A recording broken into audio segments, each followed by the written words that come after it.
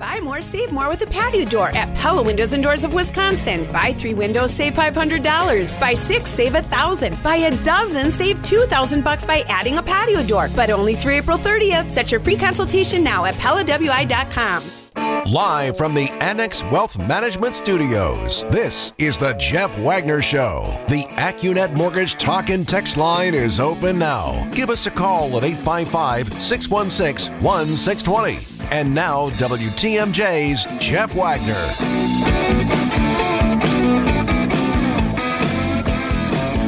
Good afternoon, Wisconsin. Welcome to the show. Let's get right to it. Yesterday was an election. About 30% voter turnout, which is about what was expected, but at the same time, a little bit disappointing. Let's go through the races quickly, and I'll give you everything you need to know. Cavalier Johnson, as expected, beats Bob Donovan, becomes the first elected black mayor of the city of Milwaukee, and that's getting a lot of attention. If you have a sense of irony, I hope you were listening to Jane Matinair's newscast, because we tracked down Tom Barrett, who's in Luxembourg, and they say, what do you think about this? And Barrett says, well, his first priority has to be dealing with violent crime and all the nutso driving and things like that, which is, by the way, on the one hand, it's absolutely correct. Number two, I hope you have a sense of irony, because for the last, I would say 3 or 4 years, Tom Barrett, when he was the mayor, had absolutely no plan, no clue, no idea, and I'm not sure any inclination to deal with the out-of-control violent crime. So Tom Barrett is absolutely correct. Priority number one for Cavalier Johnson as the now elected mayor needs to be dealing with the unacceptable level of violence. I mean, we're on a pace. We're on a pace for darn near 300 homicides in the city of Milwaukee. Now, I don't think it's going to get that high, but the violence in this city is completely and totally out of control. The car thefts continue to be out of control, the reckless driving, all these things. So it's nice that Tom Barrett has finally recognized that violent crime is a huge problem in the city of Milwaukee. It would have been nicer if perhaps he had recognized that 2, 3, 4 years ago and started developing some initiatives, as opposed to saying, here, I have this whole steaming bucket of hot potatoes. Here, it's yours now, Mayor Johnson. Figure out how you're going to deal with it. So it will be interesting to see where we go from there. But Cavalier Johnson ends up winning. This race was not a loss for Bob Donovan in the big picture. First of all, Donovan raised the number of issues that I think were important to discuss.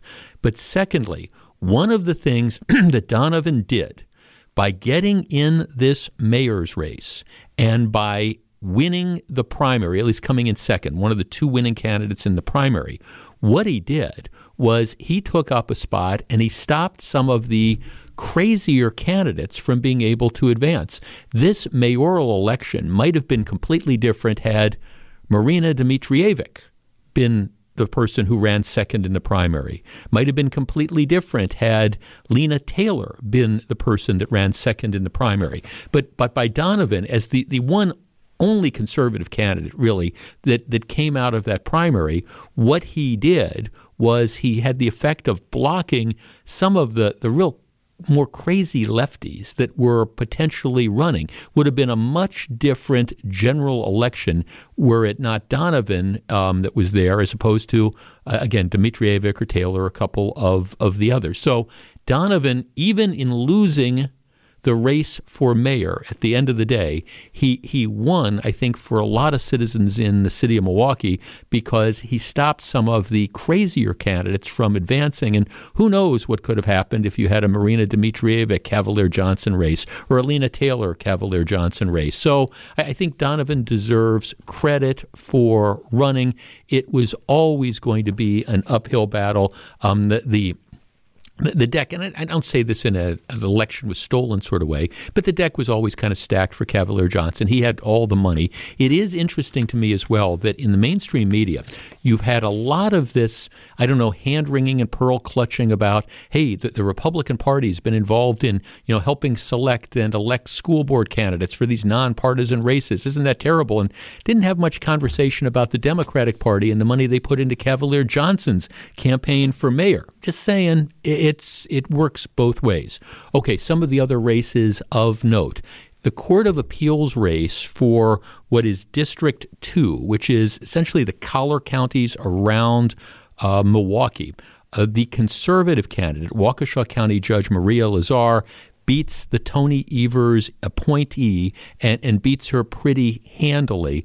This is not necessarily a surprise. Again, this was another one where some people are wringing their hands and saying, oh, this is, again, it's the role of politics and stuff. No, this is just kind of what goes on nowadays, and Lazar was clearly the more conservative candidate. Here is the one thing that I would say, and matter of fact, I've given this advice to a couple people who are interested in becoming Waukesha County judges, replacing Maria Lazar, because she's a district judge now. She will be resigning her position to, again, take on the new role with the Court of Appeals, which creates a vacancy. And it's a vacancy that Tony Evers can appoint. I've already said this to a couple of people who've considered running and asked my opinion about this or seeking the appointment. This just demonstrates how an Evers appointment in, for example, in Waukesha County is kind of the kiss of death.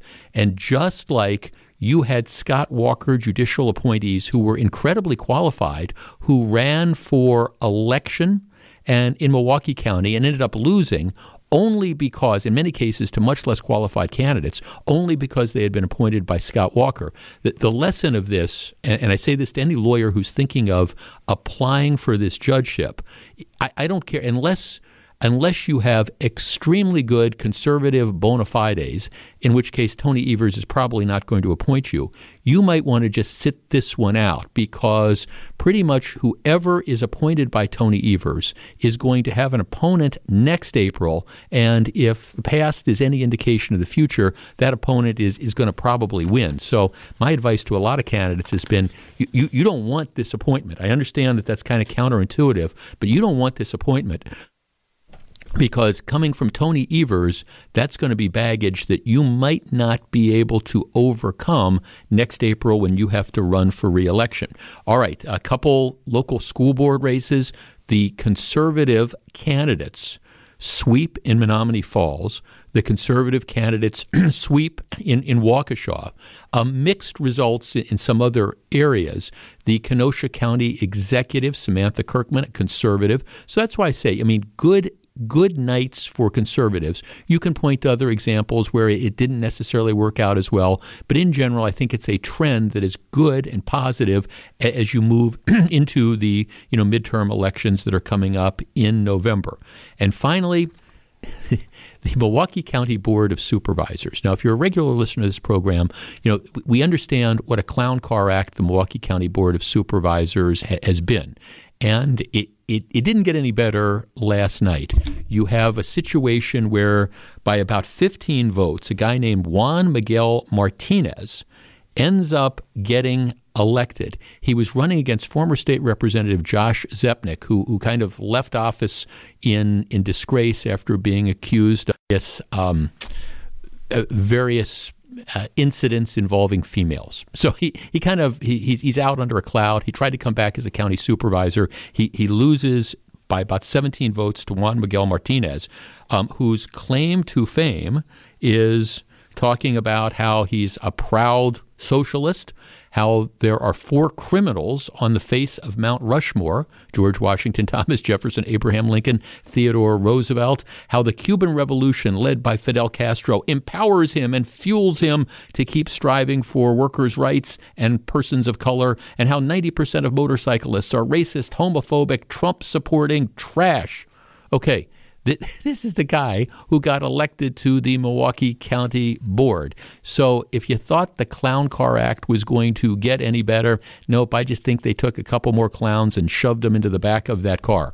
One of the interesting stories is John Weishen, who is the last remaining county supervisor who voted for all of the things associated with the pension scandal. He got redistricted this year, and he ended up losing. There's one other county supervisor who is still on the board, who in part voted for some of the things that has really bankrupted essentially, Milwaukee County over the last 20 years. But Weishen was the last supervisor still hanging on who voted for the whole Megillah. He ends up losing last night in a redistricted race. So, again, it's just amazing to me how he could have hung on for 20 years after that vote, but he did. And that is all you need to know about the election yesterday. What happens now is we move on to the partisan primaries, which are going to be coming up late summer, early fall, and then, of course, the general election next November, where it is going to be interesting to say the least. Stick around. This is Jeff Wagner, WTMJ. When will we ever learn? Now, over the weekend, you probably saw or heard a little bit about this shooting that happened in Sacramento. It happened late Saturday night, early Sunday morning, downtown Sacramento, right by the state capitol, in a district, kind of like a bar district. Think Water Street, or think State Street in Madison, think Water Street in Milwaukee. And when this was first discussed, it was billed as another one of these like kind of mass shootings. And it was like, okay, do you have these gunmen that just indiscriminately open fire? Well, now it's apparently something different. What it turns out is, at least the operating theory that police have, is that this was a shootout among rival gangs. And what happened is you had some gang members who roll up, and this happens right at bar time. Again, think Water Street, think State Street. Bars are letting out, lots of people are coming out, and I think the theory is that these are like gangsters who have decided that they're going to get into a shooting war with rivals, and it just so happens to be at bar time on a Saturday night, Sunday morning, in a busy area in downtown Sacramento in this case, and as a result, you have 6 people dead, you have dozens of people are wounded, you have fire from weapons that had been turned into automatic weapons, etc. But it wasn't one of these random shootings. It was, hey, we're going to get into a gun battle, and this is the location we have. Well, it's now also coming out that this was something that was completely and totally preventable, just like if John Chisholm and the court system had done what they were supposed to do with dealing with Darrell Brooks, keeping him in prison so he wouldn't be in a position to, drive through all those people who were marching at the Waukesha Christmas parade, killing 6 and injuring dozens and dozens. Well, here's the same sort of situation. One of the gangsters who is involved in the shooting, who's now been arrested, he's identified as somebody named Smiley Allen Martin. He has a criminal record stretching back to 2013. In 2018, he was sentenced to 10 years in prison as a result of domestic violence and assault with great bodily injury. So now keep in mind, he gets a 10-year sentence in January of 2018. That's what the sentence is. Well, he came up for parole about a year ago, and to their credit, the district attorney's office that it's secured the 10-year sentence for this guy says, look, this is a dangerous career criminal. He's got a record, an amazing record that he's accumulated given his age. He's only like in his mid-20s. Given his age and given what he has accumulated, he's got a 10-year sentence. There's no way in God's green earth that you should let this guy out on the street. He's got a 10-year sentence. He's only served a couple years of it. And the idiots on the parole board decide to reject the plea that the district attorney's office is making, and they let the guy out on parole after serving only a couple years on a 10-year sentence. So flash forward to last Saturday night, early Sunday morning. Here you have Smiley Allen Martin with a couple of his other buddies. Accordingly, he's in possession of a machine gun. And by the way, felons aren't allowed to have guns, much less machine guns. And he's one that they believe was also involved in this shooting. So they had him in jail. They had him under a sentence, which if he had served that sentence, I'm not saying he wouldn't have come out and done something bad, because he's a bad guy. but he wouldn't have been able to do it last Saturday night. The public would have been protected for another 4, 5, 6 years. But instead, the parole board turns a blind eye to the district attorney, in this case, begging to keep this guy in jail. They turn him loose. Now you've got 6 people dead. You have dozens of people wounded. My point is, when is the system, and I'm talking about individual, in this case, parole commissioners. Sometimes we can ask questions of judges. Sometimes we can ask questions of prosecutors, although in this case, the prosecution tried their best to keep this guy behind bars.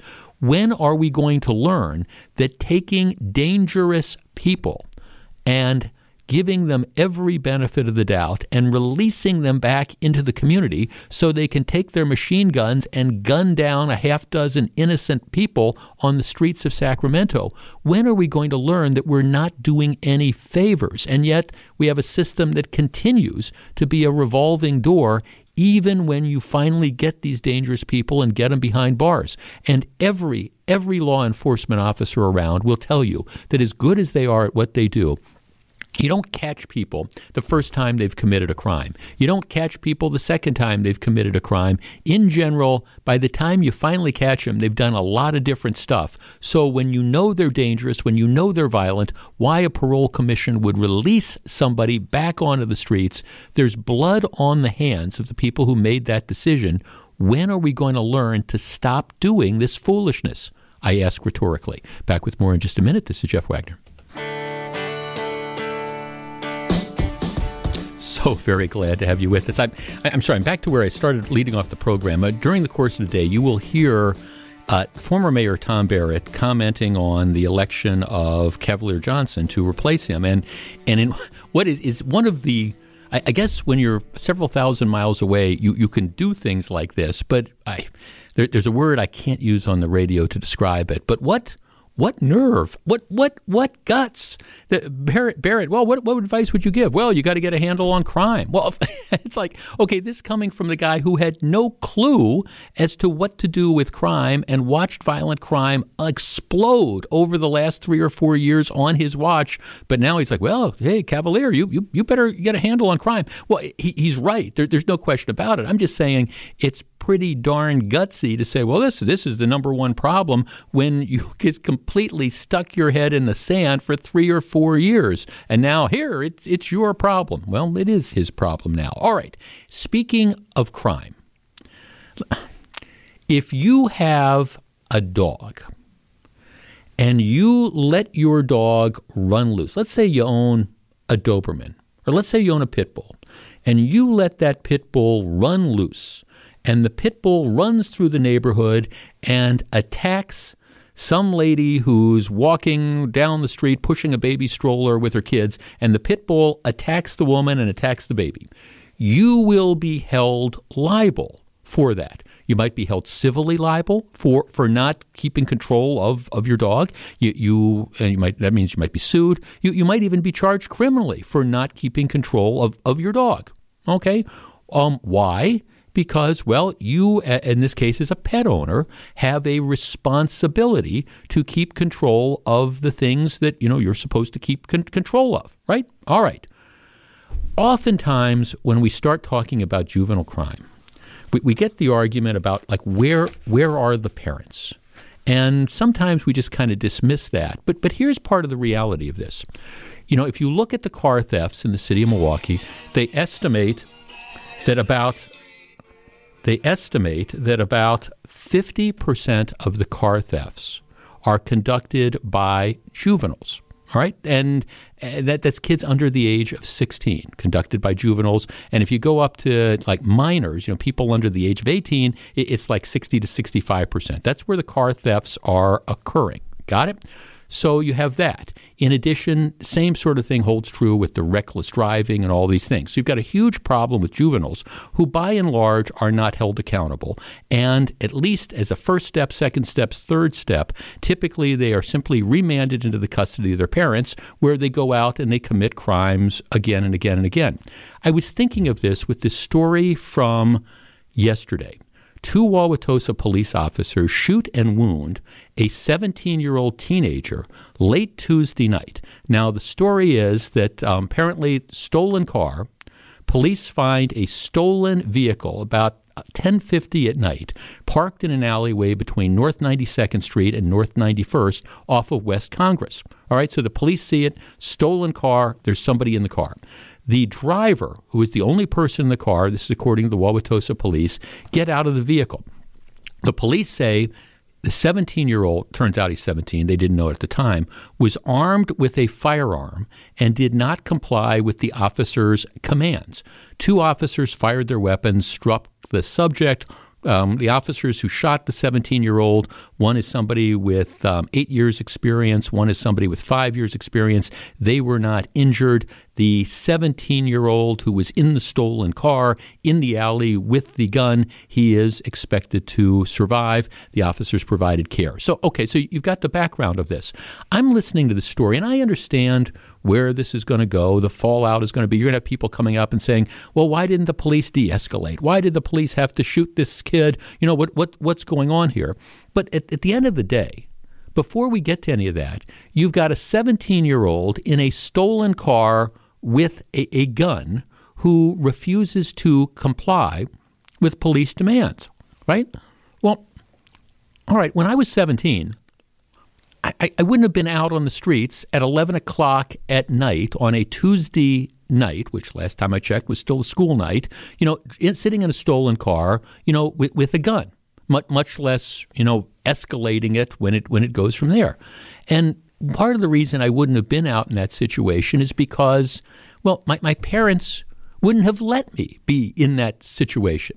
Now, it might be in this particular case that this is the young man's first time at the rodeo, first time in trouble with the law, never been in front of a juvenile judge before. It could be that case, and it could be that this comes as a complete surprise to the parents who would have no idea that their little darling would be in a stolen car with a gun getting in a confrontation with police officers. Could be.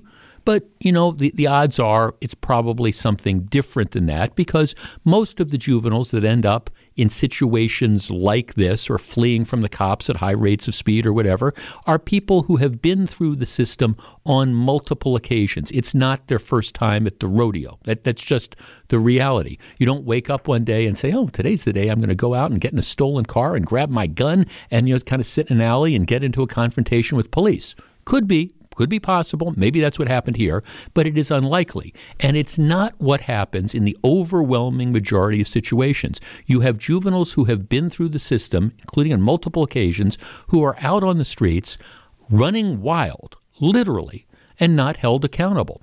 Our number is 855-616-1620. That's the Accunet Mortgage Talk and Text line. We always ask the question, where are the parents?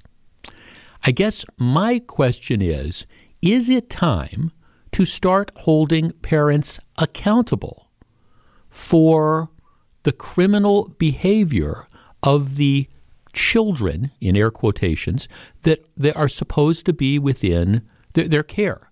And particularly if you have situations where you know your kid is a criminal. How do you know your kid is a criminal? Well, your kid has been through the juvenile justice system on multiple occasions, and nothing's really happened to him, but now there he is again in the stolen car or leading the police on a high-speed chase or getting into a shootout with the cops somewhere. Is it time, in addition to trying to hold the young person accountable, is it time to start looking at ways that you can hold the parents, hold the adults who are responsible for these juvenile delinquents, hold them accountable as well? Certainly civilly accountable. Maybe your kid goes out and steals a car. Maybe, you should be subject to a lawsuit from the people whose car was stolen. So maybe you should have to make good on that. Or maybe even that next step. Maybe if you're not taking care of your kids and you're not watching your kids, all right, maybe there needs to be some liability for you. Aren't you responsible, or shouldn't you be responsible for what people in your charge do? And again, I understand kids are different than dogs, but if you've got a Doberman, if you've got a pit bull and you let that pit bull run wild and attack people, you're going to be held accountable. If you've got an out-of-control juvenile delinquent who's out there stealing cars, assaulting people, robbing people, isn't it reasonable to say that you bear some responsibility for that, unless you're actively involved in calling the cops and saying, oh, my kid's at it again. He's supposed to be here. I set an 8 o'clock curfew. He's out on the streets with his no good buddies, and I know nothing good's going to come of this. Don't we need to start holding parents more responsible? 855-616-1620. We discuss in a moment. Yeah, what got me started on this was the story from last night. If you're just tuning in, around 11 o'clock at night, Wauwatosa police find this stolen car in an alley around 91st Street. And there's one passenger in the stolen car. They order him out. He's got a gun.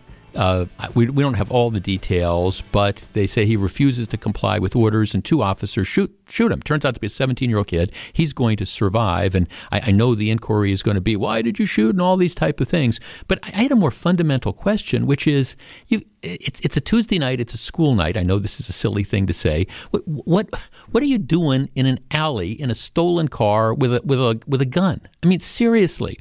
And this is, of course, the thing that happens whenever we hear these stories. It's 15-year-olds and 14-year-olds and 13-year-olds out carjacking and fleeing from the cops and all this stuff. And I think it is kind of fair to maybe say, where are the parents in this? And don't we need to start saying, okay, look, parents, you've got to start being held in some fashion responsible for just letting your kids run wild in the street, because obviously we're not doing enough when we just try to discipline the kid. Let's start with Donna. Donna, you're on WTMJ. Good afternoon. Hey, good afternoon, Jeff. What do you think? I 100% agree with you. Back in the old cliche, back in the day, being 60-some years of age, there was no way in heck I was more afraid of going home knowing that there was going to be fallout from the police on my family, on my parents. That's what I feared most. Oh, yeah. For the fact that the repercussion was not going to be as hard on me as what it was going to be on them. Right, your mom and dad, all mom and dad's friends and the neighbors, everybody would know that their kid was out doing what their kid had done. And I don't know about you, Donna, but also it's one thing for what the police will do or the school administrators will do. I was raised by a great set of parents, and I wouldn't want to disappoint them, but they would not be happy. Oh no! Your status in the neighborhood changed big time. Yeah. Yeah. and it wasn't so much that, you weren't labeled a bad kid, but although that's changed, it was what was going to come down on the parents, and then from there, it was what was then going to come down on me. But It was the parents that caught it first. Absolutely. No, thanks for calling. And see, I'm all about this accountability. And I will tell you, I'm starting to have a change of mind about this, because at one point in time I kept thinking, well, it's not fair to hold the parents accountable for, the misbehavior of their kids. You can't hold them accountable. But at some point in time, you wonder, why not? And don't you have a responsibility?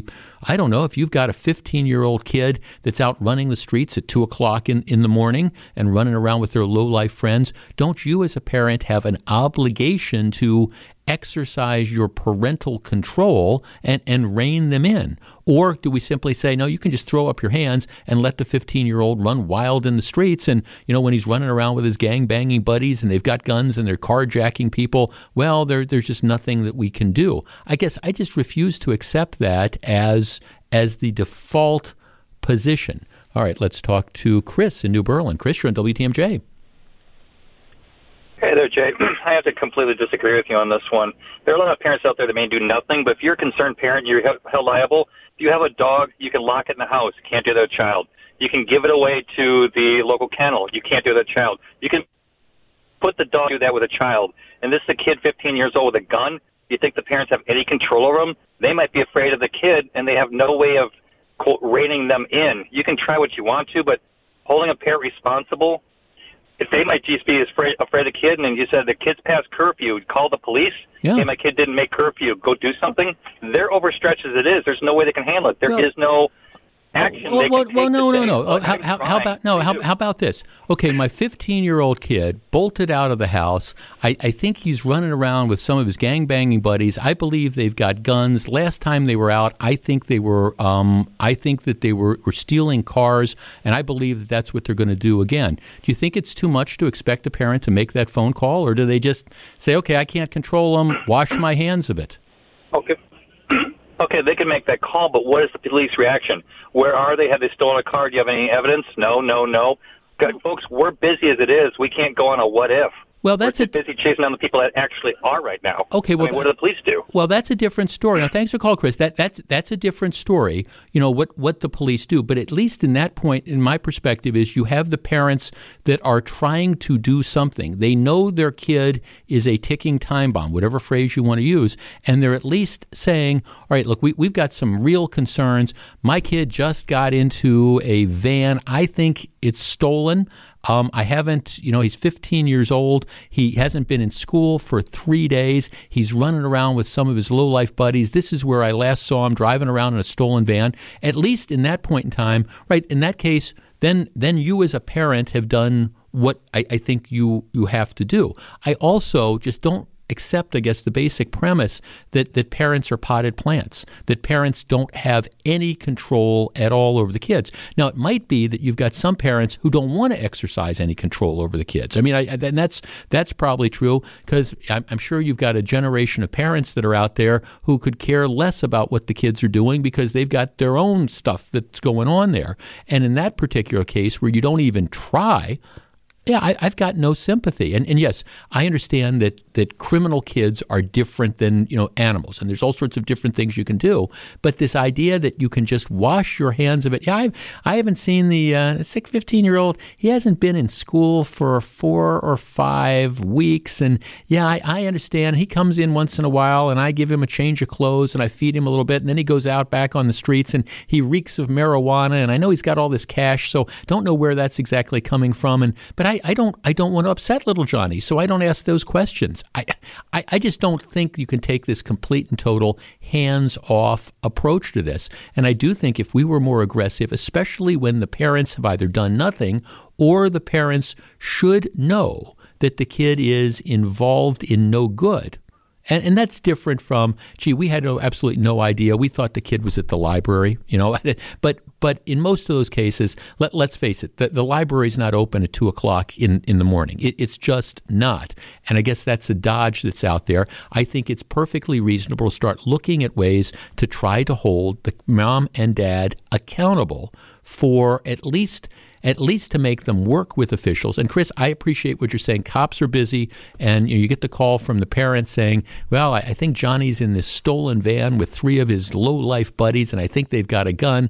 Well, I don't know. You report that, and maybe the dispatcher is going to say, we've got this tip to be on the lookout for this white van with this license plate because we've got some juveniles, and at least one of the parents think they might be up to no good. You don't know. Might be something that helps get these kids off the street before they end up sitting in a stolen car with a gun in an alley, getting into a showdown with police officers. Well, I've got some bad news for some of you. Well, actually, you probably won't even notice. The headline is Maintenance Issues Reduce the HOPS Schedule. Second time this year, the streetcar system will operate with a reduced schedule. Milwaukee's streetcar system will be operating on a reduced schedule starting today because of maintenance issues with 2 of the vehicles and the equipment used to service them. 2 of the HOPS 5 vehicles currently need routine wheel maintenance, but some of the equipment needed to perform that work is out of service. According to a spokesperson, vehicle jacks used to lift the 4010 streetcars are not working. So some of the stuff isn't working right, needs to be maintained, and the stuff that maintains it doesn't work, so they're going to have to run fewer streetcars. Here's the bottom line of all this. If you want to talk about a problem looking for a solution, this would be it, because nobody is going to notice that there's fewer versions of the hop running because nobody rides this thing anyways. The best thing to do would be to take all 5 of them off the market and not worry about this. Now, with Cavalier Johnson becoming the mayor, not sure that that's going to happen, but if you're waiting for that hop, you might have to wait just a little bit longer. But the good news is not too many people wait for it. Back with more in just a couple minutes. This is Jeff Wagner.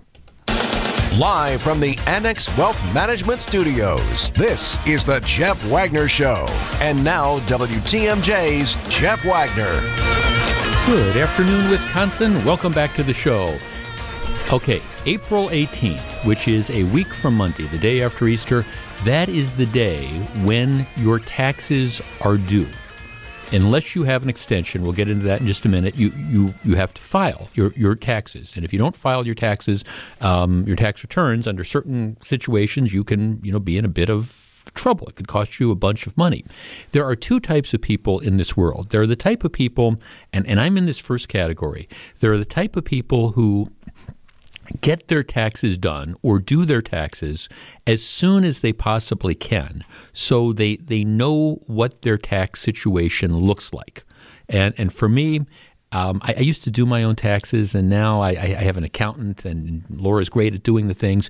But as soon as I get all the information I need, which is typically by the end of January, I've got all the stuff assembled. I've got it organized like I do. I ship it off, and then she's really good about it. And then about a week or so later, I get the thing saying, okay, this is what your taxes look like. Now I do it because, see, my goal is I don't want to get big refunds, because a big refund just means that you've given the government an interest-free loan. But at the same time, I don't want to owe a bunch of money. So my goal is always to get it just about as close to zero as I possibly can. And this year I did a pretty good job with the federal tax returns. State tax returns, I don't know what I know what I did, but I ended up getting a pretty decent refund. But by the way, I said getting a pretty decent refund because I have that. We got all the stuff done, submitted it.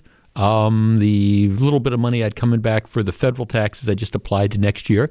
And late last week, I think, I got a nice check from the State Department of Revenue giving me the money that I had overpaid. Now, I'm kicking myself a little bit because, again, it was an interest-free loan to the state of Wisconsin. But nevertheless, my taxes are filed. It's done. I do not have to worry about it. And that's pretty much the way I handle stuff every year. I have a couple friends, you know who you are, who I don't even know that they've started thinking about their taxes now. Maybe they've started getting some of the stuff together, but there will be a rush from, I would say, maybe Good Friday through Easter Sunday to try to get, their tax stuff done. And inevitably, it's probably going to end up in people filing a request for an extension. Now, the way it works is if you owe money, if the IRS owes you money, there's no penalty for being late with your taxes.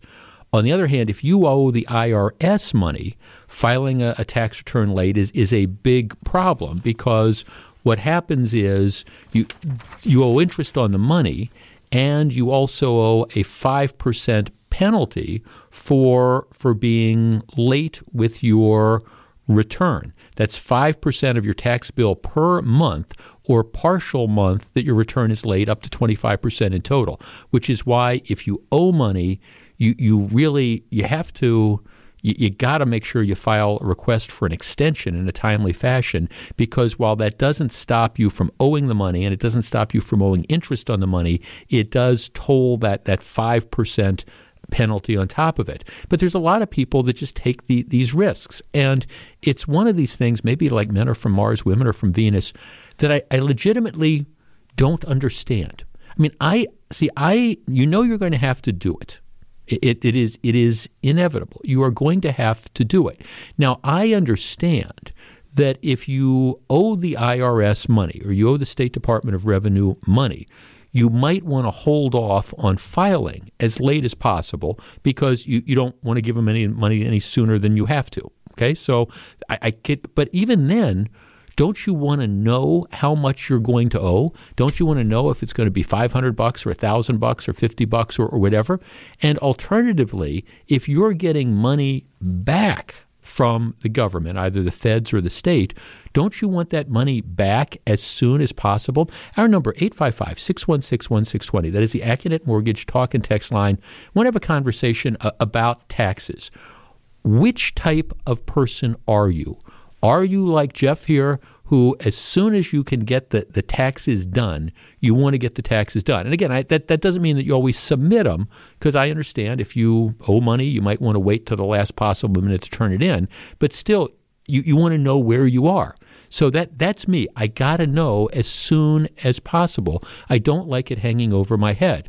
Flip side is I know there's a lot of people who are listening to me right now, and maybe you haven't even thought about doing your taxes. And, oh, gosh, that's right. I got to submit them a week from Monday. 855-616-1620, which is the AccuNet Mortgage talk and text line. Are you a tax procrastinator? And if so, why? To me, life just has all these different stresses. I don't want to be stressed out about this 2 days before the deadline, worrying about what I'm going to do on Easter, where I'm going to go on Good Friday, and also having to figure out how I'm going to assemble the records to get my taxes done. 855-616-1620. But I know some of you are going to be in exactly that situation. Why or why not? 855-616-1620. We discuss in a moment. 855-616-1620, which is the AccuNet Mortgage talk and text line. I've been reading all these stories about taxes, and for those of you who might not know, you have an obligation, legal obligation, to file your tax returns by a week from Monday. That would be the day after Easter, the 18th. If you don't, and you owe money, well, the meter starts running. And if you don't request an extension, the meter starts running on what you owe, plus there's a 5% kicker on top of it. It gets to be an expensive proposition. But the bigger thing is, I know people who procrastinate. I know people who haven't really seriously looked at doing their taxes yet, and probably won't, I don't know, till maybe Easter Sunday. I just don't understand that. 855-616-1620. Let's start with Holly in Grafton. Holly, you're first. Good afternoon. Hi, good afternoon. I was telling your screener that, I would love to get my taxes done right away. But the Schedule Ks don't come out until the middle of March. And so then when you get those K1s, right. Schedule K1s to your accountant, then you've got to wait the 3-4 weeks. So, it's like, all right, do I need to put this money aside? Because probably going to owe taxes at the end of the year. Right. Or if I'm getting money back, I'm like, give me my money. Why are you earning interest on my money? Yeah, well, like I say, I'm kicking myself because normally I'm pretty good, and this year I know exactly what I did. So, I got a nice size refund from the state. But again, it's kind of like I would have rather had that money with that. So, in your case, you've got a kind of unique situation. Right. You're self-employed with a K-1, and you're just waiting to get that K-1. Yeah. If it wasn't for that, would you be filing like I am in early February? Oh, for sure. I had, the minute everything else comes in at the end of January, middle of February, it's scanned in, downloaded to my accountant, just sitting there waiting for that one piece. Yeah. No, right, exactly. Thanks for going. And that always happens. Matter of fact, that, not this year, but last year, that happened with me. I had everything in order, and I sent it all off to the accountant, and there was one thing that I was waiting for, and we couldn't ultimately file until we ended up getting that. But it's another one of these deals where I just want stuff off my plate. I don't know about you, but there's, I got a lot of stuff going on. You probably do too. You're probably busier than I am. And I've got this mental checklist of things, and I don't like this stuff hanging over my head. And inevitably, taxes are one of those things that are hanging over your head in a big way. And I just feel this collective sense of relief when you package that whole thing off and you get it done. I also, again, like to know where I end up standing, because for a variety of reasons, my tax situation is a little bit different every year, and we have to pay estimated taxes and things, but stuff happens during the year that changes it a little bit. So I always have a rough idea. I'm not completely blindsided, but I want to know where it is that I stand. But more importantly, I don't like this all hanging over my head. Jeff, I procrastinate in getting taxes done. I have some forms mailed at their deadline, so I want to make sure I get all these prior and don't have to have the taxes alter. I also find myself busy this time of year. Enrollment for children into school next year, Girl Scout cookie season, etc.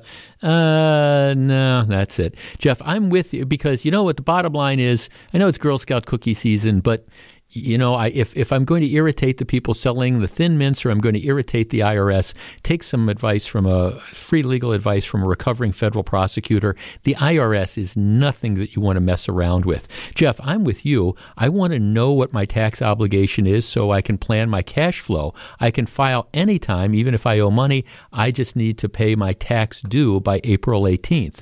I think, that's the issue. Jeff, I'm a tax preparer for a major income tax service. We are expecting a huge surge in clients because many, many, many Americans haven't filed yet. Oh, yeah, I have no doubt about that, and I'm sure that there are going to be people standing there with a wad of paperwork in line outside H&R Block or whatever else these places are, saying, please help me. Jeff, I'm a strange combination of both a proactive and a procrastinator. I'm retired and carefully manage all my investments and constantly tweak withholding and estimated payments so that I know throughout the year where I stand. But then I often don't file until a week or two from the deadline and either pay a small amount with it or request a small refund to be carried over for next year. Well, and again, you're right. That's that combination. I don't want to work that hard. I mean, I want to kind of set up what I try to do is with the accountant, set up a plan at the beginning of the year. Okay, I know what my income is going to roughly look like for the balance of the year. And I know what, I'm not expecting, some huge windfall. I know what the income's going to be. I have a rough idea of what the withdrawals are going to be. And, we work out a couple different scenarios that, well, if you tap this account or something, this is how much you should pay in taxes. I just don't want to be surprised by this entire thing. Jeff, I'm with you. I want to know what my obligation is. Jeff, now I assume every once in a while, we get these texts, and I assume people are just kidding. But I want to share them with you anyways because it gives you an idea of some of our listeners' sense of humor, or not. Jeff, I roll the dice and don't pay. The IRS is massively underfunded, understaffed, and using obsolete mainframe computers not upgraded since the 1960s. I don't think they'll catch me. They'll barely catch anyone. So, all right. My response to that is, in my previous career as an attorney, we had a saying, today's fools are tomorrow's clients. So the best I could tell you is if you're in that category that thinks the IRS isn't going to catch me, well, go with God. That's all right, fine. But just understand, having worked in the U.S. Attorney's Office, for example, and seen some of the powers the IRS has, there's some entities in the world, and it might be true that the IRS is understaffed and maybe they're using obsolete computers and stuff, but when they latch onto you, trust me, they are like dogs with a bone, and you do not want to be latched onto by the IRS. Trust me on this one, because they have, and I say this collectively, no sense of humor at all when it comes to this stuff. And when you find that your bank accounts are being attached and all this stuff and your paychecks are being garnished and things like that, just trust me on this particular one that you at least, I don't know if it's one of those deals where you want to dare them to see what they're going to do. My advice would be, I think that there might be other things that you could do that would be a little bit more productive. But again, if that's the risk that you want to take, fine. It's not kind of the risk that I want to take. Taxes have to be filed unless you request an extension by April 18th. Word to the wise. So, getting a huge reaction to one of our listeners who suggested, I hope tongue-in-cheek, that he just doesn't bother filing those tax returns because he doesn't think the IRS is going to catch him. Jeff, I forgot to add a 1099 INT form from 2017, and I just got the audit from the state 2 weeks ago. I think their computers are pretty up to date. Our friend Jeff in Fox Point says, hey, not paying the IRS just sounds like, hey, hold my beer and watch this. There is an element of hold my beer and watch this. I'll tell you one of my IRS stories. Okay, so it's in the last 10 years, but not within the last 6. So I pay estimated taxes and stuff. So one day I filed my taxes. This is back when I was doing them myself. And so I get this letter from the IRS, and it's got a check in it for like $5,000. I mean, something like that. And I'm going, huh? And I know that I did not make a $5,000 mistake. I just, Janie, I've done I know that this, I'm glad to have this check, but I know that I did not to make this mistake. Sure. So I understand that some people would probably just pocket the check and then kind of go on, but that's not Jeff. I sit there. It was a Friday night. I remember this. We ended up having to cancel our dinner reservations because then I go back to our taxes and I'm looking to see where this could come from. And so finally I find it, and it turned out my late wife was self-employed, and there's an added self-employment tax or something, and the IRS I had reported her as self-employed, and they had treated her as not. And so the bottom line is they said we didn't owe as much tax, so they give me this money back. Well, that's wrong. So I then, I know it's wrong. I notify the IRS that they're wrong. I said, you've given me too much money back, and this is where you made the mistake. Line 30, whatever it is. This is it. My number was right. Your number is wrong. So I get this note back. I said, I've got the check. Tell me what you want to do with it. I get the note back saying, thank you for your note. You are now being audited. They audited me when I told them. So then I got to submit all this other information, and I'm sitting there thinking, really, no good deed goes unpunished. You could have just cashed the check. Well, no, because 3 years later they would have found me and come back with me with the interest and stuff. And then audited your last 10 years. But it is. I sent and they audit me, and they're asking for all this other information and stuff, and then 7 months later I get this note saying, we've audited, and yes, the initial tax return you filed was great, and here you can send the check in to whatever, and it's like. So I figure I've got at least that karma there. If I do ever make a legitimate mistake, I'm hoping to point to that and say, remember the time that you sent me the $5,000 check, and what can you do? Boy, stock market all over the map today. I mean, it's been down, but just a while ago, the Dow was down almost like 400 points. Now it's rebounding. It's down 163 points, which is still down, but not down anywhere near as much as it was. NASDAQ down big, but not as much as it was. I'm not exactly sure what's going on. I think the Federal Reserve is given some testimony trying to figure out what they're going to do with inflation, which is an issue that we're going to be talking about in the next half hour of the program. I want to take your temperature on something. But before that, I call it gas price amnesia. And it's something that a number of politicians have. Let me kind of emphasize where I come from on this. I said this yesterday when we talked about it in kind of a different context. I appreciate that at some point in time we're going to move towards more renewable sources of energy. Okay? At some point in time, that's great. And there will be a point in time, probably after I'm long gone, where everybody's driving electric cars because it's going to be feasible. We'll have the technology to produce the batteries. The batteries will be able to be recharged quickly. The batteries will have enough length on them so that you can do more than just kind of spin around the surrounding area. We'll have charging stations that will be readily available to people, and we'll have fast charging things so that if you're driving from Milwaukee to Chattanooga, Tennessee, for example, and you've got to stop. Not only do you need to find a charging station, but right now you stop, you fill up your tank with gas, you go to the bathroom, you get a cup of coffee, you're gone in 5 minutes. You're going to need to have something that can do something similar to that. And I have no doubt that we'll have the technology that does that, maybe at some point in time. But we're not close to that now. That's just not the reality. The power grid cannot support doing away with natural gas furnaces. It can't. It cannot do that. So until we are at a point, and again, maybe it'll be 5 years from now, maybe it'll be 10 years from now, maybe it'll be 20 years from now, until we reach that point, we need to continue to have fossil fuels. That's just the reality. And right now, gasoline, even at $4 a gallon, is still relatively cheap compared to the cost of making batteries and the cost of electric cars and all the other things. But gasoline doesn't need to be $4 a gallon. The problem is that we have, and the Biden administration is a prime example of this, has been pressuring oil companies to cut back their production. So today what's going on in Congress is there's this hearing, and they've whistled in all these oil company executives, and they're berating them for, well, are you price gouging? Gasoline is up to $4 a gallon. That must be because you're price gouging. And a number of the oil company executives are saying, wait a second. Wait a second.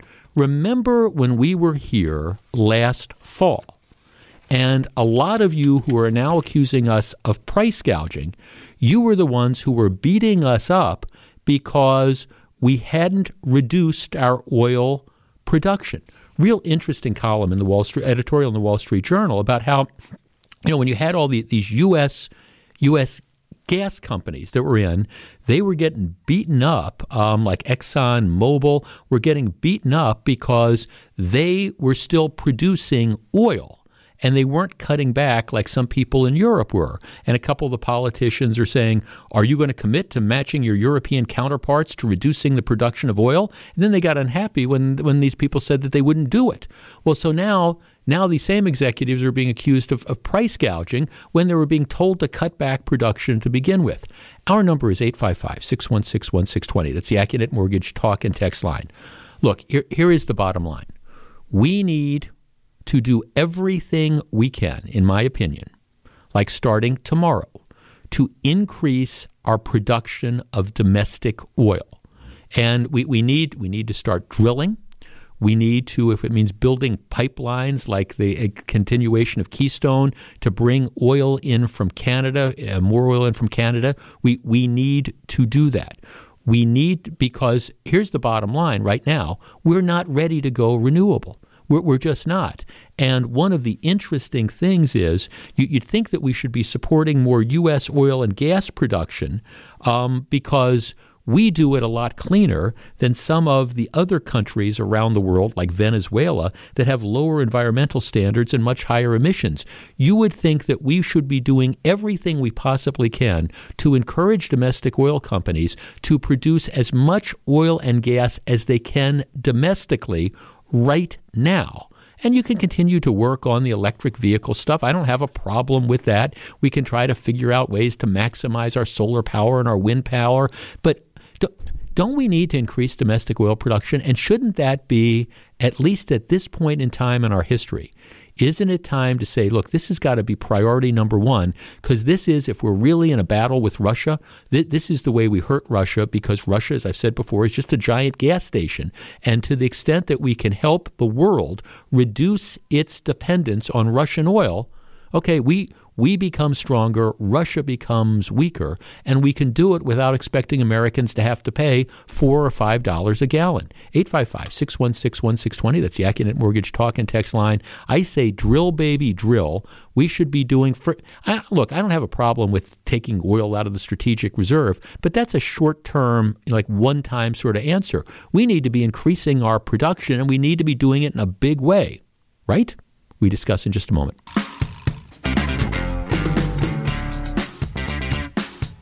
855-616-1620, which is the AccuNet Mortgage talk and text line. There will be a point where, we're able to go to renewable energy. I don't know, 5 years from now, 10 years from now, 20 years from now, I don't know, but we're not there now.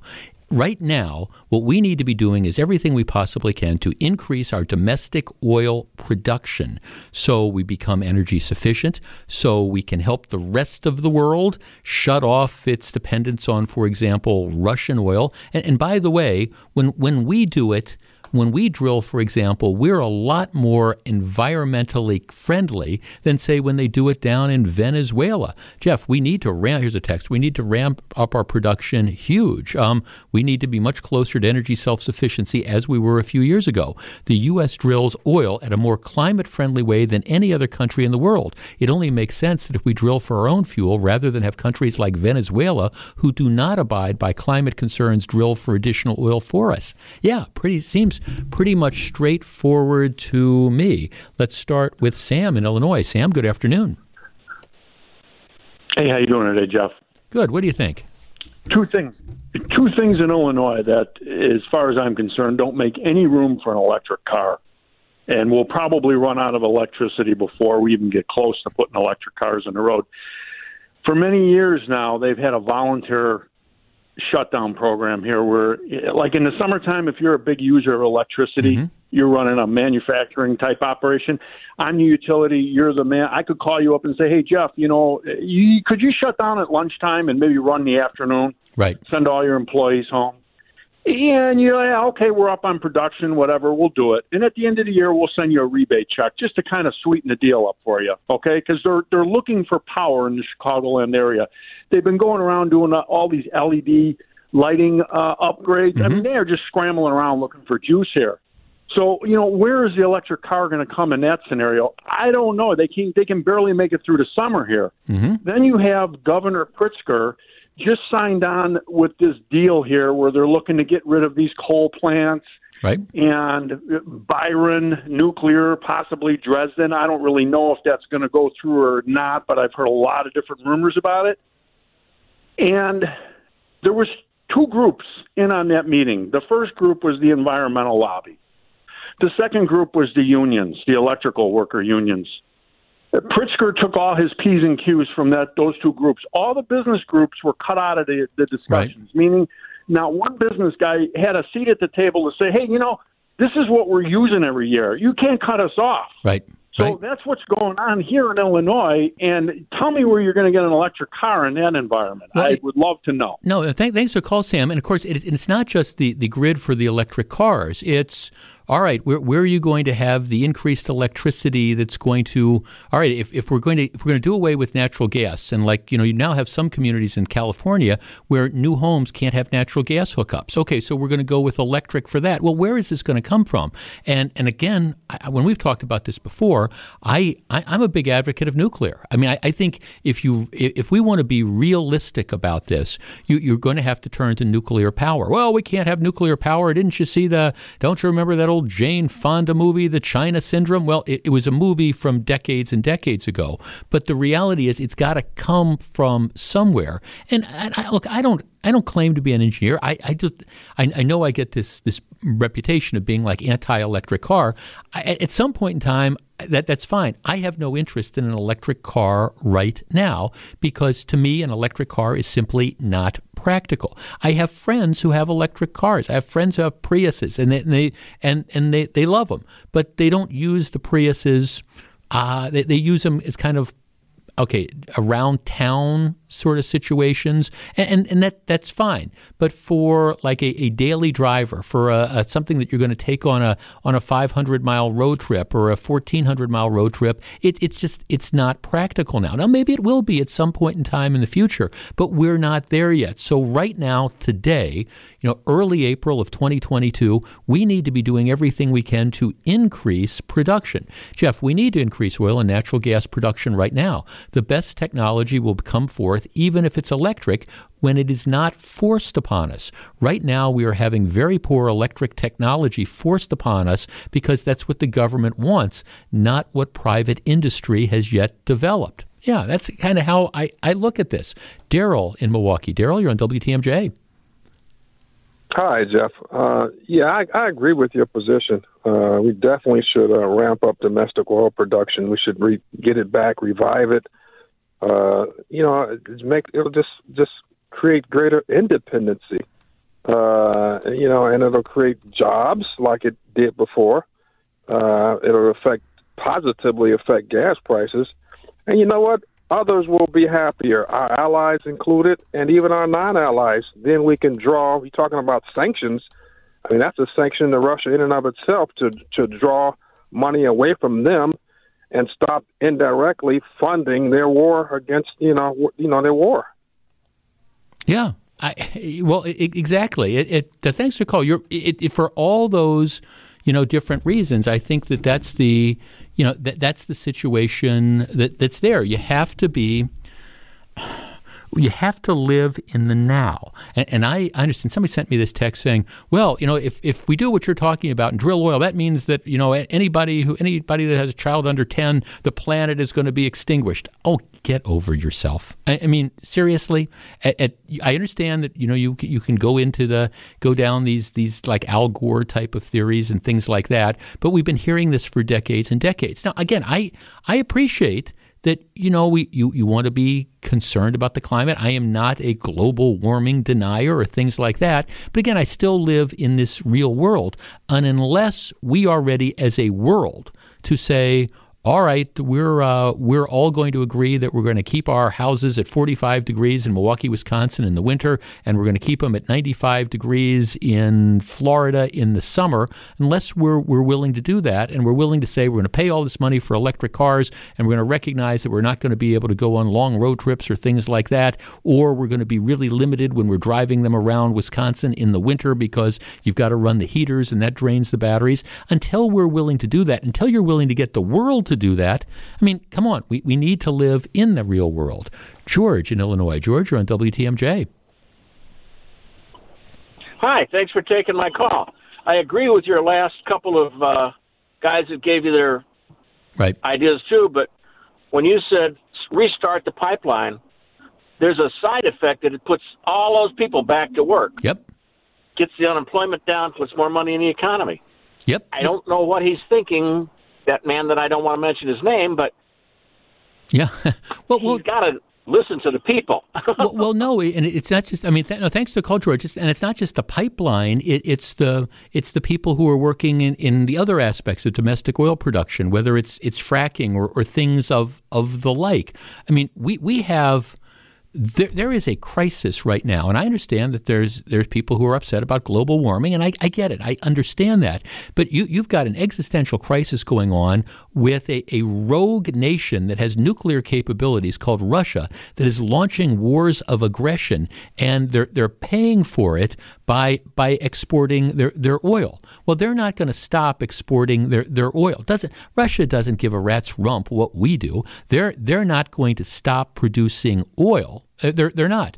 They're going to continue doing what they do, and we can do all the fancy stuff that we want, but to me, they're still going to be producing stuff. You're still going to have the global warming and all those types of things. So the only thing that I think we can do is correspondingly increase our production, try to hurt Russia, decrease dependency on Russian oil across the world, lower our collective gas prices, continue working on the technology, figure out how we're going to build the power grid, and then just kind of move on. But this idea that, well, why aren't you cutting back production? Well, okay, it was a dumb idea to cut back production in the first place, and it's especially a dumb idea to cut back production given where we are in the world now.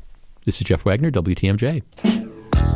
Jeff, your argument is short-sighted. Ultimately, we will move to renewables. We will have to. Putting the infrastructure money into that to increase oil production into renewables is a better investment in our future. No, it's not. It will, at some point in time, the technology will develop. The technology is not there.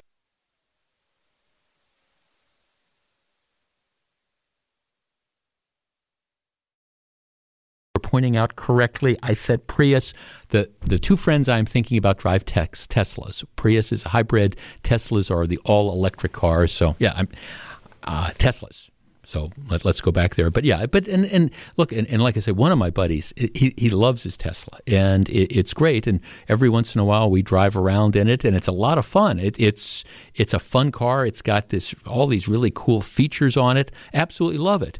And he's got a charging port he lives in a condo. He's got a charging port, in his condo and stuff. So it's no big problem. But he uses the car as kind of a play toy. And, it's something that, you drive around the area and stuff like that. It would never think of like using that car for heavy duty stuff of, a couple 100-mile trips or things like that. Doesn't drive it in Wisconsin in the winter. It's just flat out not practical. Maybe it will be someday. Maybe these things will be affordable someday. Maybe they'll be rechargeable, but we're not there now. And right now, what we need to be doing is increasing domestic oil production, and that means drill, baby, drill. Back with more in just a couple minutes. This is Jeff Wagner. Live from the Annex Wealth Management Studios, this is the Jeff Wagner Show.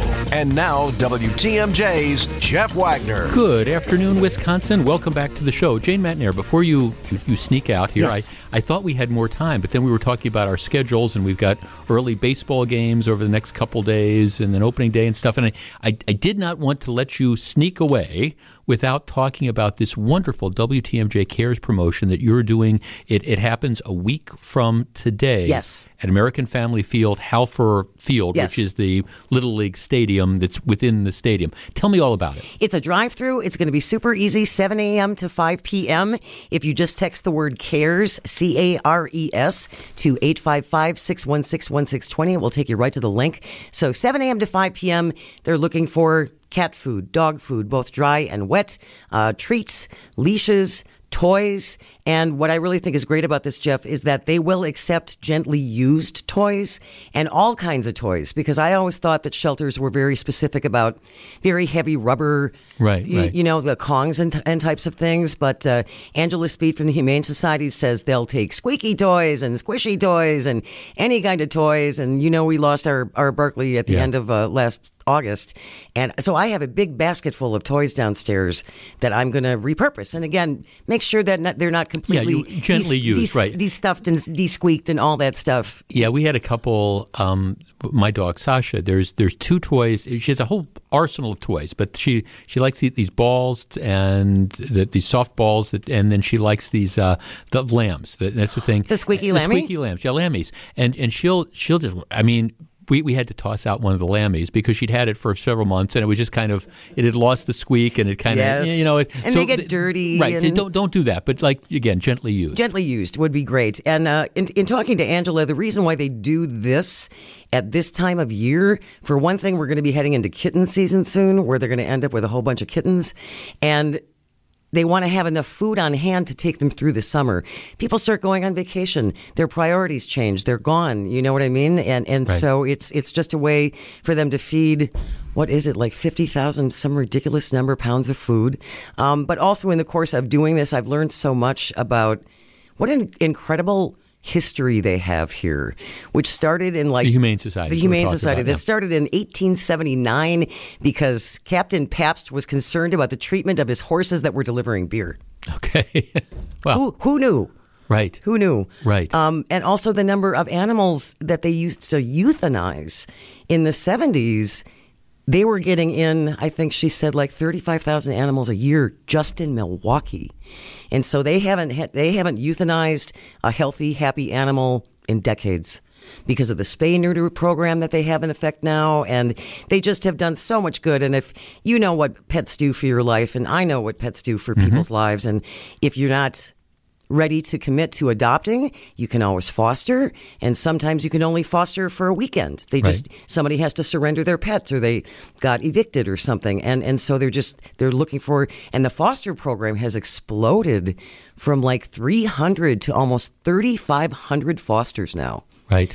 Which helps keep the animals healthier, gets them prepared for their forever home, and then allows the shelter itself to bring in new animals as is needed. So this is going to be a drive-through at American Family Field, right outside of Halfair Field, which is, again, the stadium, the Little League field, essentially, is in front of that. So all people have to do is just make a point of driving through. There, I assume, will be people there that will take the stuff out of your car and say thank you to you. And, Absolutely. And you are going to be there from like 11? From 11 to 4. Okay. So it opens at 7 a.m. to 5 p.m., but I'll be out there 11 to 4. I know the first 200 people are going to get a special bobblehead.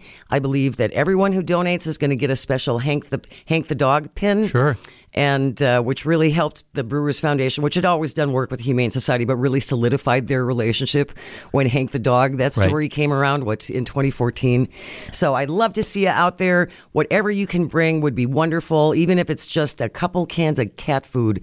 That's how we change things. That's how not everyone has $500 that they can spend on a charity. So whatever you can. And we put it all together, and that is what makes a huge difference. And, of course, they're looking for food and objects, but I asked you this off the air. My guess is if somebody wanted to stop off and drop off a check or some coin of the realm, you would take that gladly as well, right? I have a feeling they will accept money. If they won't take it, I will take your money, Jeff. There you go. Jane Metnair, WTMJ Cares. The event is a week from today, Halfair Field at American Family Field. That is, by the way, the day before the Brewers' home opening day. It's WTMJ Cares, and it's a very, very worthwhile cause. When we come back, there's a controversy about the Burger King Whopper. Stick around. I have a confession to make. I'm not a Burger King guy. I'm just there's of all the different kind of burger doodles that there are in the world. You've got the McDonald's, and you've got Culver's, and you've got Burger King, and you've got all these different things. Burger King has just never been. I have nothing against Burger King, but it's never been one of my go-to sort of things. And I don't want to say I've never had a Whopper in my life, but it's been a long, long time. So the point of this story, I really don't care about it, but it does kind of raise one of these sort of larger issues that are out there. When you watch television, you watch the commercials, and the commercials are designed primarily to do one thing. What would that be? Well, to convince you to go out and buy the product. Right? That's the idea. So that's why, for example, when it comes to food, there are professionals. There are people who make a living and have a career out of doing what they call, they're called platers. And what they do is they will work in the entertainment industry, the commercial industry, and they will plate the food for a commercial advertisement to make it look as appealing as possible. There's people who spend their life, believe it or not, doing that, taking the food and doing that, which is why if you're ever watching a commercial and you see something that looks icky on the commercial, well, you don't want any part of it, because if it looks icky on the commercial, wait till you see it in real life. But that's the nature of the game. They want to make it look as appealing as possible. And I think most of us understand that, right? I mean, when you're looking at a commercial, it doesn't matter what it's for. If it's blue jeans, they're going to make sure that the actors or actresses that are wearing those blue jeans, they're going to make sure that they fit and they look good. I mean, they're not they're not going to have you, if they're trying to sell you a pair of Levi's, they're not going to have the commercial that shows the Levi's being kind of like baggy or not fitting. That's just not what they do. They want to put the product in the most favorable light possible. All right, against that backdrop, there is now a class action lawsuit which is in the process of being filed down in Florida, but it's in U.S. District Court. It's against Burger King. It alleges that Burger King is misrepresenting the size of its food in its advertisements, and that you, as a Burger King customer, are continually being duped into buying a substandard product. Now, this is different than the lawsuits that we've talked about before, where, remember there's a lawsuit against Subway saying they say it's a foot long, but what happens is after the bread starts out and it's a foot long, you put it in the oven, there's a little bit of shrinkage, so it's only like, 11 and a half inches. This isn't this type of lawsuit. What the lawsuit says is that the Whopper and a couple of their other Burger King sandwiches, including their Impossible Burger, whatever that is that the one that doesn't have meat in it? The Big King and the Bacon. Why would you go to Burger King and get something that doesn't have meat? He asks rhetorically. I mean, I'm all in favor. If you want to eat like a vegetarian diet and stuff, I'm all in favor of that. But you wouldn't think the Burger King drive-thru where you'd be. Anyhow, the Whopper, the Impossible Burger, the Big King, and the Bacon Double Cheeseburger are among items. And what they say is that these items are the same size as they have been for years. So nobody is arguing that this is like that shrinkflation or anything. Nobody is arguing that Burger King has made them smaller. What they are arguing is the way the commercials are produced makes the sandwiches look larger than they actually are. So people are being deceived when they go to Burger King because, they think that, I don't know, the Whopper that they get at the drive-thru is going to look exactly like the Whopper they get on TV. And even though it might be the same Whopper, the way they say it's filmed makes it look like it's bigger. And as a result, the claim is that you and me, or not really me, because like I say, I don't go through Burger King, but we're being defrauded because of the quote-unquote misleading way that the commercials are being filmed. Our number, 855-616-1620. That is the AccuNet Mortgage Talk and Text line. The allegation is that the way the commercials are filmed make the Burger King Whopper appear 35% larger than it actually is. So let's tee this up. And matter of fact, I'm sure, I doubt that it's just Burger King that does this. My guess is you could make the same argument about Wendy's and about McDonald's and about all sorts of stuff. All right, do you feel that you are defrauded if you go through the Burger King drive-thru, you order the Whopper? It's the same Whopper as it's always been, but it doesn't look as big as it looks on TV. 855-616-1620. We discuss in a moment. This is Jeff Wagner. Jeff, nothing looks as good as it does on TV. Give me a break. The Big Mac isn't big anymore, but when I crave one, it tastes the same. Jeff, I think the people bringing this suit need to get real jobs. I mean, would you want this on your resume? Well, this is a class action case on behalf of everybody that's purchased Whoppers over the last X number of years who says that you have been deceived. The lawsuit claims you've been deceived because when you see the Whopper ad on TV, it makes the sandwich look bigger than it is in real life. They don't allege that the sandwich has shrunk. It's just that the way they film it makes you think that you're getting more. Okay, seriously, in the real world, has anybody ever said, oh my gosh, I think I'm getting ripped off because I saw this Burger King ad and the Whopper or the Impossible Burger or whatever, it doesn't look quite the same as it looked in that TV ad? Of course, it never does. Kevin, you're in Kenosha. Kevin, you're on WTMJ. Good. Yeah, I'm sorry, Brian, you're in Kenosha. You're on WTMJ. Good afternoon. Hey, thanks for taking my call. Hi, Brian. Hey, so the size of the patties, I can promise you haven't changed in decades. I actually work at a facility that creates those patties. Really? So the illusion of having a bigger Whopper. I mean, if you've gone to Burger King over the past 3 years, nothing has changed with the make, style, pattern, nothing. So if you're going to Burger King expecting something different because of an ad, well, you're just not paying attention. Well, exactly. So, and even the weird thing about this lawsuit is they acknowledge that it hasn't shrunk. They acknowledge it's the same thing as it's always been. It's just that the way they're filming it makes it look a little bit bigger. Well, the camera adds 10 pounds. Isn't that what I always hear? You know? Yeah. And I know you've said this before, but what advertisement out there doesn't make whatever product they're trying to advertise or sell?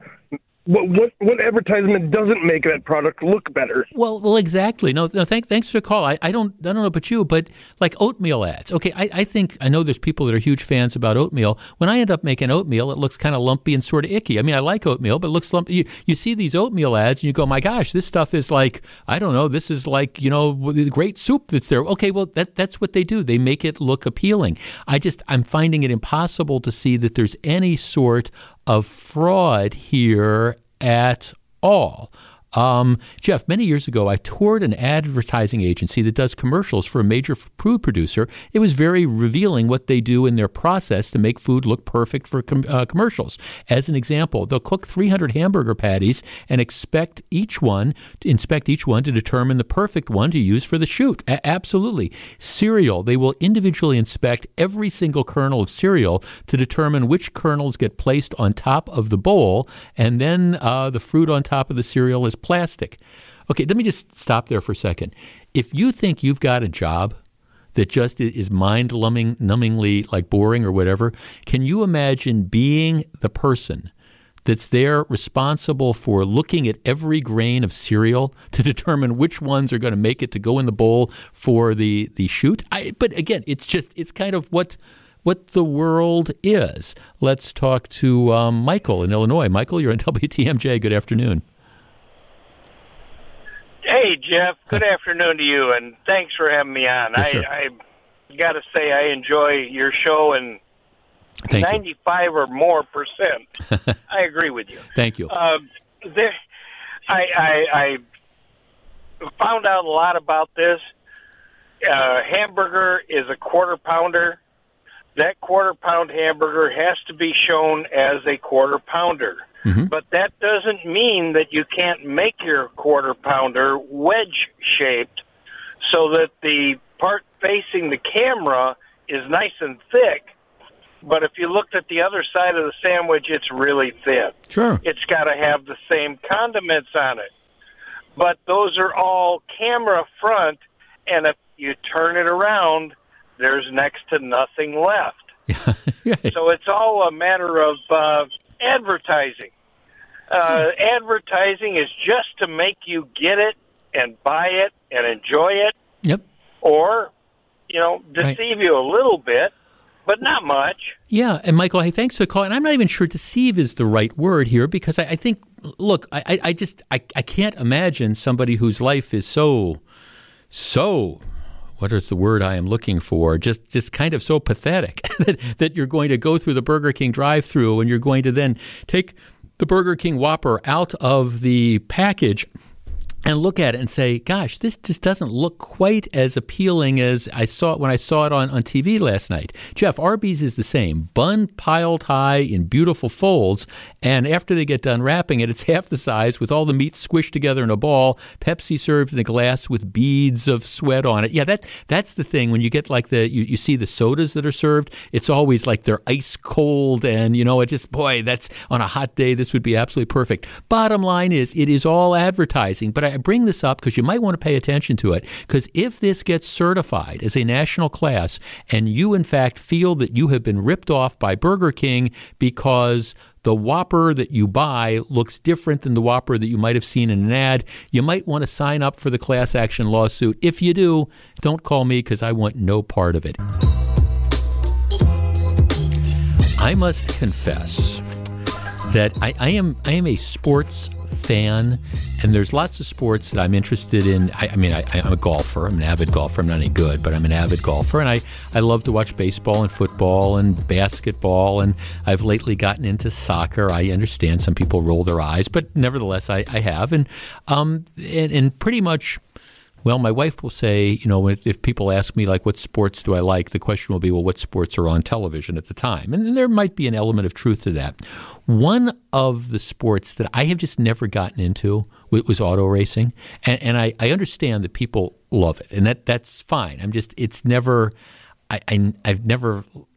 been something that's been on the top of my list. I remember when I was a kid, like second, third grade, I had one of my friends, and his uncle raced, was a dirt track racer and stuff. And I can remember they took us to go see the race. And I came back and I remember just being covered with dirt. My ears were ringing and stuff like that. And again, I appreciate the fact that people love it. It just wasn't for me.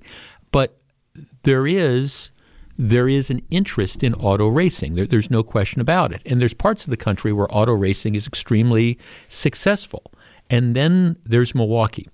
I got to thinking about this because there was a piece the other day written in the Journal Sentinel about auto racing, and apparently there are rumors that are circulating about the Milwaukee Mile, which is the racetrack at State Fair Park. It's like if you go out to the State Fair and you've got there's the grandstands. Well, they set up the stage that's in the infield for the performers, and then people sit in folding chairs a lot of times on the track. That's the Milwaukee Mile. And for people who might not have been around then or might remember, there was a time like in the early 1990s when they had IndyCar racing, or what they called what is now IndyCar racing. But they'd have the IndyCar racing, and they'd have it at the Milwaukee Mile, and it was incredibly popular. You had some really big sponsors that were out there, including like Miller and Marlboro, but those sponsors aren't around anymore. But it used to, you'd have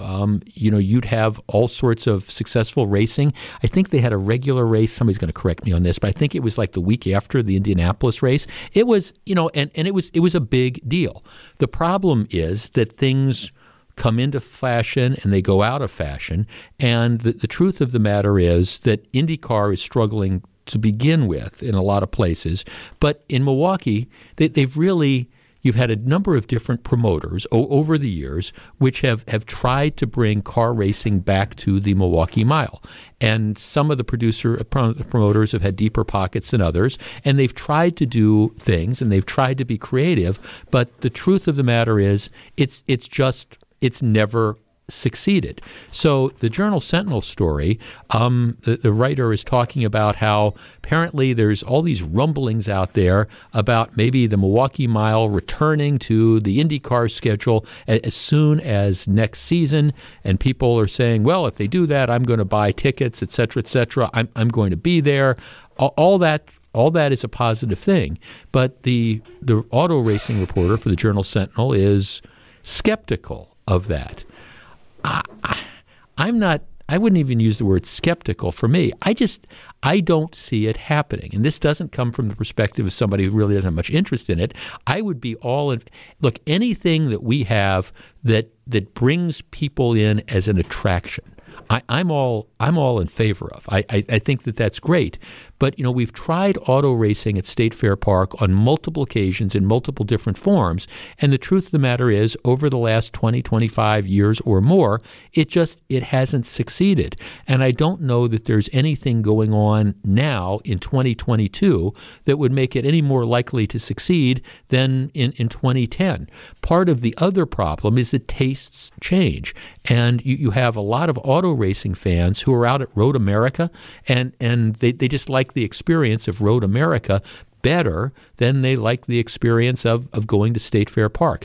Our number, 855-616-1620. That is the AccuNet Mortgage talk and text line. I don't mean to be a downer on this. I really don't. But at the same time, I live in this thing we call the real world.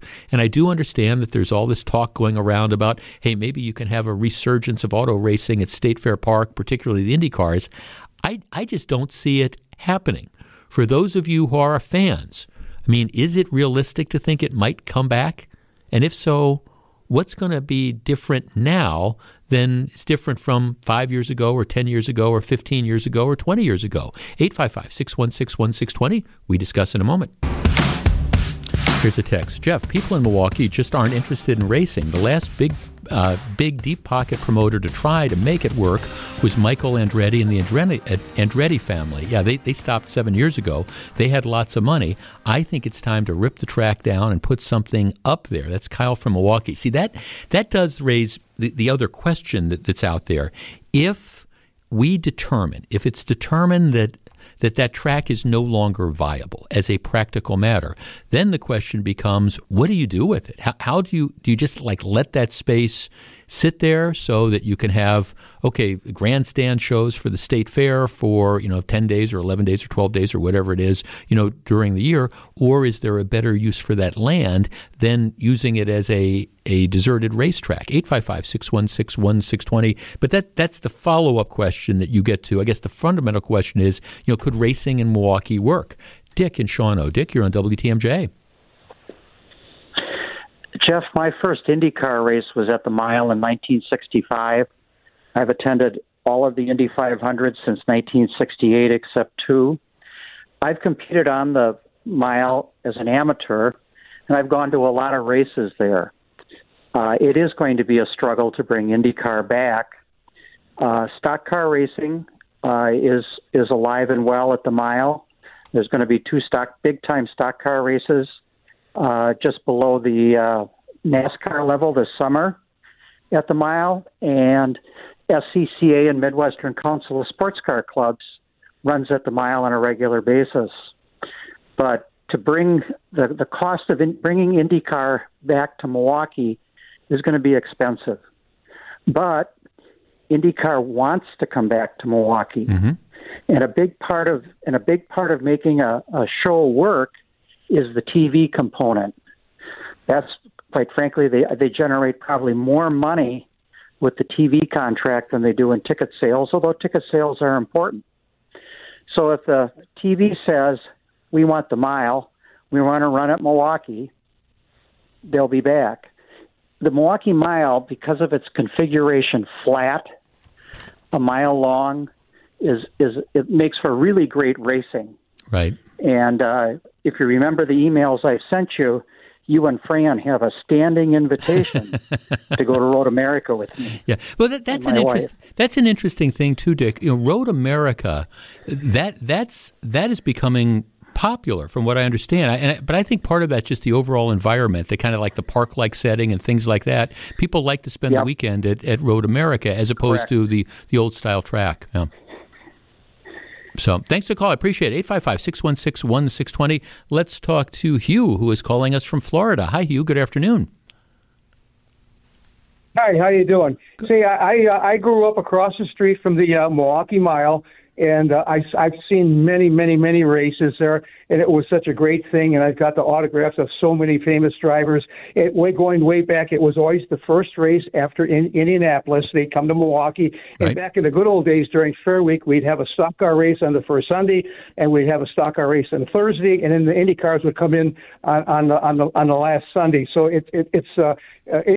now they got the new grandstand and everything there, or newer grandstand, and it's such a wonderful facility, and I think it would be very popular. I think it would come back strong. Well, why couldn't the last?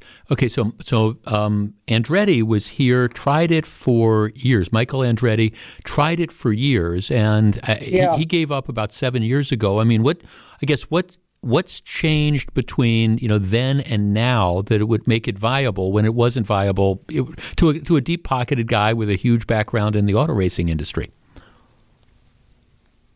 Boy, that's a hard one to answer. Okay. All I know is I always thought that what we need at the Milwaukee Mile with IndyCar, we got to go to a 300-mile race. We never had that much. It was always 200 or 250. We need a 300. We need to get out there and advertise it and stuff, and keep the ticket prices reasonable so a lot of the people that are a little bit tight living can get out there and enjoy it. And I think it'll come back very strong. Okay, well, thanks for calling, Hugh. I'm not rooting against it. I think one of the things, and you were alluding to it, and our first caller, Dick, was as well. One of the things is sponsorships, because I think back in the heyday of the Milwaukee Mile, as I was saying this earlier, you had big sponsors. You had like Miller and you had Marlboro, and what they would do is they would pour a ton of money into this, including providing tickets and things like that. I don't know that there's those big sponsors out there that are willing to commit that kind of dough in 2022 to make something like this works. Let's talk to, Steve. Steve, you're on WTMJ. Good afternoon. Hey, Jeff. Good topic. Nobody's addressed the issue that who owns this property. It's 4 different entities that are involved there. You got the state. It's a state park. The DNR wants it. West Allis wants it. The county wants it. They all got their hands involved with this thing, and that's what's happened to the promoters. They never know who they're dealing with. Yeah. And I'm a racer. I'm a fan. I agree with everything you've said. Road America has got everything. It can't compete with. Right. So the thing, the state, we got too many governments involved with it that all want to take their knock with it. And these promoters don't know how to deal with it. And then they keep changing the rules on them. So I've been going to the mile like all these other guys and stuff, and we give up. We just give up on it because there's just too much screwing around with it. The ticket pricing is never a problem, but the racers can't make any money because the promoters can't guarantee anything. Yeah, no, you're exactly right. And by the way, there's a lot of things going on, and we could go back if we wanted to spend another half hour on this and go through like some of the history. And when I say like Michael Andretti, for example, last promoter, couldn't make it work, it wasn't. I'm not blaming, their promotional operation. I think they made some mistakes, but you're exactly right as well. There's all these people that have like their hands in the pie, and the rules kind of change and things. And you do have that competition. Here's a text, Jeff. I just ordered tickets for Road America. I have half a dozen friends coming over from Michigan. Everyone loves the venue. You can spend the entire day there. You can camp out. You can grill. Frankly, I think it's a lot more exciting road racing than cars going around an oval at State Fair Park. So that's the issue that you have as well. Number of people are also both texting and making the comments that you'd have to, for it really to come back and be successful, you'd have to spend a lot of money kind of retrofitting the grounds to change where some of the pits are and things like that. I guess the bottom line of all this, and it's an interesting conversation, I remember, even though I am not an auto racing fan, I remember, the really big deal, and as a couple of the callers were mentioning, Milwaukee used to have that spot the weekend after, the Memorial Day race, the Indy 500. And it was always a big deal because you'd see all these people that were racing, on the Indianapolis 500, and then they'd be in Milwaukee the next week. It was a very cool thing. But again, times change. I am skeptical that something like this would work. And I guess ultimately, if you're not going to bring IndyCar back, I know that there's other things that they use the mile for, but at some point in time, I think that's the larger conversation that we need to have. Not today, not necessarily tomorrow, but what is the future of that 100-plus-year-old racetrack? Does it make sense to continue to operate it as a racetrack, or is there a better use for that land? And like I say, that's another conversation. When we come back, we're going to find out what John and Melissa have on their minds for Wisconsin's Afternoon News. Please stick around.